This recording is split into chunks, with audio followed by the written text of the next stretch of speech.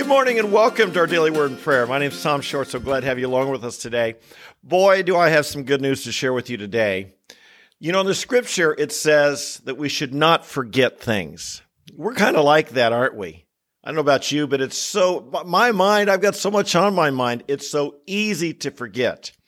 As I've been sharing all week, our church is celebrating its 50th anniversary this weekend. We started last night.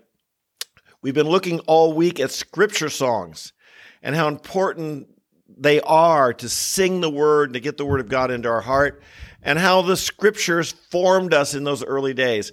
Last night, we got to meet some of the people who planted our church that came in from far out of town and were willing to join us for this weekend. It was a tremendous celebration. Some of these folks right in this picture here were the founders of our church, the original pastors, or early on pastors, right? Dennis Clark and Mike Keator in particular were the original elders on our team. And then we've got Terry Bartley, the tall one right there in the middle, who was the first person to come to Christ, the first person saved by that team. And he's still in ministry in a church here in Columbus. And it's an exciting group that shared stories, their stories of how God worked in their life 50 years ago and how they made decisions, significant decisions that altered not only the course of their life, but the course of my life and the course of hundreds and thousands of other people's lives as well. You never know what significant decision you make might alter the whole course of a lot of people's lives. And then we heard this from some younger people. This picture is of two pastors here in Columbus that are of the next generation. They're serving now. The one holding the microphone there, by the way, is my daughter, and her husband, Kimball, on the left, and then Nick Carruthers, Kimball's on her left, on our right, and then Nick and Faith Carruthers over there on the other side. And what struck me was how they valued what they were to speak of what they were learning and how they valued the Word. The Word has got to be part of our lives, folks. This is so critical. If it's not, we're going to go off course. We're going to miss what God wants us to have. And I was blessed to the point of tears as I heard their testimonies of how they're capturing some of these values that were so vitally important. But we all have a story to tell. It was exciting to hear stories from 50 years ago of people who are continuing to follow Christ and live for Christ today. You got a story to tell. I hope you tell yours. And in Scripture, like I said, we're not to forget. Well, how do we not forget what God has done? You talk about it. You tell people about it. If you don't talk about your stories, well, one day they're going to die when you do. But if you talk about them and pass them on to generation and generation, it's my prayer, and what I'm going to speak about tonight at our gathering is how important it is that we don't lose what we've had, but we go from glory to glory. That's a question I wanted for you. Are you the people who discipled you and who mentored you and who built you up in the Lord, are you going to go further than them, or are you going to diminish what they had? And if you've got God, if you got your eyes on God, you can go further. If you only have your eyes on them, you're probably going to do less. We want to have our eyes on the Lord.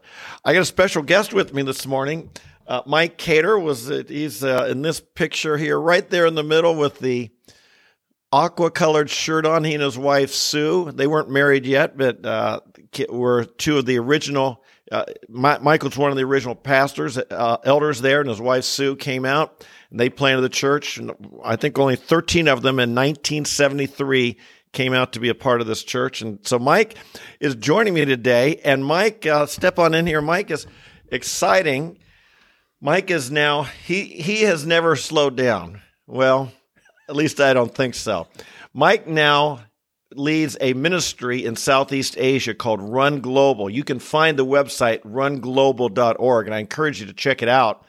And they can always use support because they have 150, 200, 250 missionaries that they support and they train that are taking the gospel to India and in throughout Southeast Asia.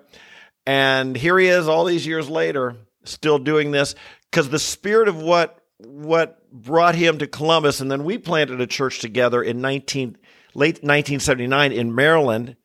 He and I moved out there and planted this church, and then he's continued on and is now reaching people in Southeast Asia. But anyway, Mike, welcome. I thought I'd just give you a word to share a verse if you have. Sure. Go right ahead. Give it to us. Sure. Well, in 1970, my wife Sue and I both were captured by the Lord and by the vision of the Lord from Acts 1:8, where Jesus said, "You will be my witnesses in Jerusalem and Judea and Samaria and the uttermost part of the earth." And that has been our vision for these 53 years. And it was about 15 years ago that Tom, my dear friend Tom Short, told me, "Mike, you ought to go to India and at least take a short-term trip," because we'd prayed for India for 50 years, but I had never gone, but he had gone. And I was told that India is impossible. It's just too hard. But Tom said, "Go try it." And we did. And what was it, a 3-week trip or 2-3-week trip? And I realized India is not too hard. People are open. People are going to get saved. And within months, we went over there in May 2nd of 2009, and been working India and Nepal and Bangladesh for these 15 years. God has saved, through our work, through the Timothys that we trained, the disciples we coach and train, they have reached 10 million people with face-to-face gospel shares, and over 100,000 people have professed faith in Christ, and 1,000 churches have started. And it's accelerating. We're thrilled about that. But it's the scripture. Jerusalem, Judea, Samaria, and the uttermost part of the earth. That's our commission for, I believe, every Christian. Now, I realize some people can't get on a plane and go, but you know what? People can pray, and people can give. And it's through the hundreds of donors that these 100,000 people have been saved. And I just want to thank everyone for praying and loving India, loving Nepal, loving Bangladesh. And I want to ask for your prayers now as we continue to accelerate. Jesus said, "We must work the works of him who sent me while it is day, because night is coming when no one can work." I don't exactly know how to interpret that, but night is coming. Well, that could mean Christ will come and the chance to reach people and witness will be finished. You're not going to be witnessing in heaven, so it's now or never. Or does it mean night is coming is our lives are short and we're going to get too old, we're going to get too sick or something when no one can work. And so I don't know exactly how to interpret, but apply it to your life, because night is coming for you too. And we're in a race against time to reach the world for Christ and to save as many as possible. And there's a day coming in Revelation 7:9, John saw the vision of this vast multitude in heaven in white robes that no one could count, standing before the throne of God, praising and worshiping God. And you're going to be there. And the more you serve Jesus in this earth, in this life, the greater your reward will be. Amen. Well, you can see why that spirit lives on. Hey, I've got to tell you a story that you don't know. Many have heard the story. The very first meeting I went to in our church was a prayer meeting. And that's kind of, here this high school kid went to this all-night prayer meeting and really it captured by it. What a story I haven't told much is the first Bible study I went to with this church. And Mike was leading it. And I still remember 2 verses that he shared that I memorized immediately. I didn't have to write them on a card, and I didn't repeat them. They just stuck in my heart because of the power, the authority, the conviction with which Mike shared them. Now, having gone out on a limb and saying I've memorized them, let's see if I can remember them right now, okay? One of 2 Corinthians chapter 5, verse 14, "For the love of Christ controls us, having concluded this, that one died for all, therefore all died. And he died for all, that they who live should no longer live for themselves, but for him who died and rose again on their behalf." The other was found in Isaiah 66, verse 2. "Thus says the Lord, my hand made all these things. Thus all these things were made, declares the Lord." Talking about the world and so on. "But to this one will I look, to him who is humble and contrite of spirit, and who trembles at my word. like I said, I was only a high school junior. That was the first Bible study I went to here. And hearing that taught with those 2 verses taught with conviction, they just stuck. I've never forgot them. I hope those 2 verses have helped guide my life. And I hope they stick in your life as well. So Mike, thanks for joining me. Sure. And thanks for, we say 50 years of faithfulness, but you came here, you were already faithfully serving the Lord when you came here.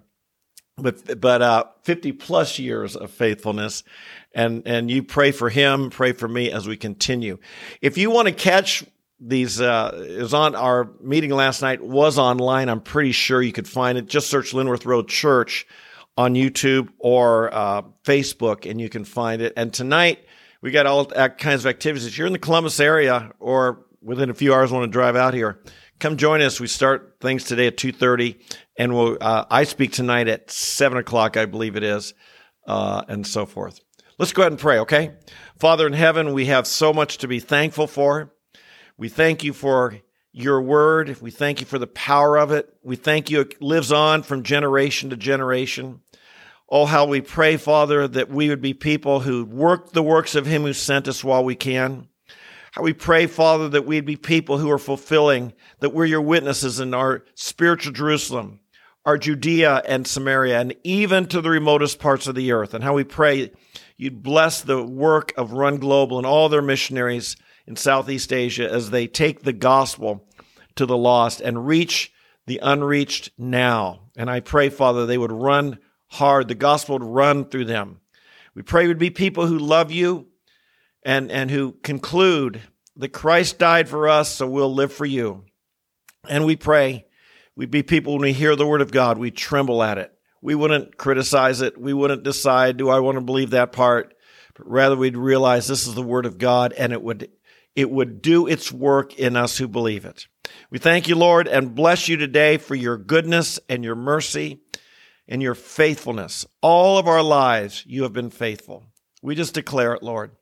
All of our lives, you've been faithful, and for this we're grateful and motivated to be faithful to the very end. We bless you now, and we love you in Jesus' holy name.